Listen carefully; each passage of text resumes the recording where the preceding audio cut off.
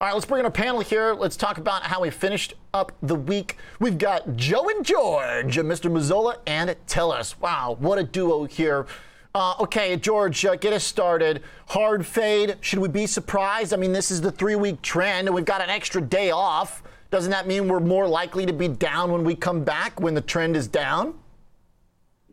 Well, I can't say what's going to happen on Monday, OJ, but nonetheless, I think the momentum, at least in the short term, is probably still to the downside, maybe to the 3830 area on the S&P 500, which puts it sort of at this late May weekly low. So that's a possibility as we enter next week. But look, I think overall, not surprising to see the weakness from the hawkishness from the Fed, which really started at the end of last week on August 26th. There's just a continuation of that. And I think right now the market is just absorbing what's going on with economic data, the aspects now of the labor market, which, demonstrates growth still.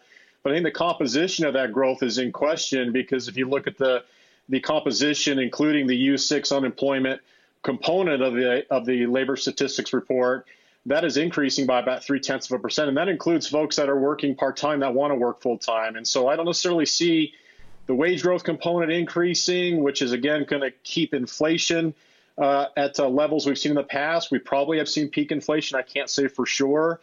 But with part-time workers increasing as a total composition of the labor force, full-time workers decreasing, that's less permanent income. And with less permanent income, there's less consumption. So I think right now, to tie this back to the market, I think the risks of inflation and interest rates are pretty much fully embedded. I think growth is now the risk that the market is manifesting into this last 3 weeks of weakness. That's kind of what I'm going to talk about. I'm going to cut the cord today as we look at the yield curve just not budging here.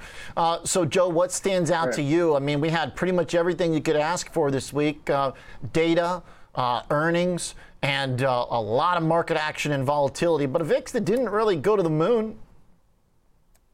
No, I mean, remember, it's a long weekend, right? So the VIX isn't really going to do much today. I mean, if the majority of the day was down. I realized the S&P 500 was up, but the S&P 500 was up of some potential hope that the wage increases were showing some slowness, and that might be the signal that the Fed looks at and says, okay, we can take our foot off the gas or foot off the brake. I just don't get it. Like, I didn't see anything in that report, nor have I heard anything this week or in the prior weeks that would say, hey, look, the size of the future rate hikes are going to change, right? I mean, Powell said this last week. It's based upon incoming data. Policy is going to remain restrictive for quite some time, and inflation expectations must remain anchored. He told us that. He told us the game plan last week. Market sold off on that. I think the one thing that I found interesting over this whole last couple of weeks is how, well, it sure seemed like the fixed income market got it right, but the equities didn't. And that was, I don't want to say that was a surprise, but there was a real big disconnect between the two. And I think one of the things that, one of my takeaways just the last couple of weeks is that, look, growth is slowing, but it's not falling off a cliff.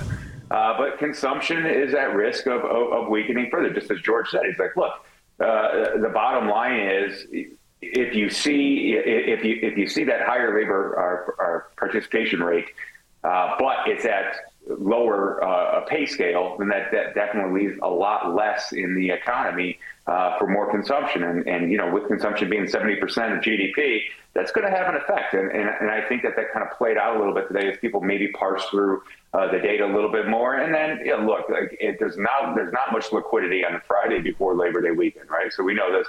You get a little exogenous shock coming from the Nord Stream pipeline news, and here the market kind of turns around. And it's just, I wouldn't take too much out of today, but I wouldn't take too much out of this morning either. When I saw that pop, I looked at that and I said, that just seems a little bit odd. Yeah, I'm with you there. Okay, guys, it's a single shot analysis here this afternoon. I appreciate both of your thoughts. George Tillis, Joe Mazzola, two guys, nice, succinct, and helpful answers for us to close things out here. Appreciate it, gentlemen. No earnings duty for you, George, today. All right. Have a great weekend, guys.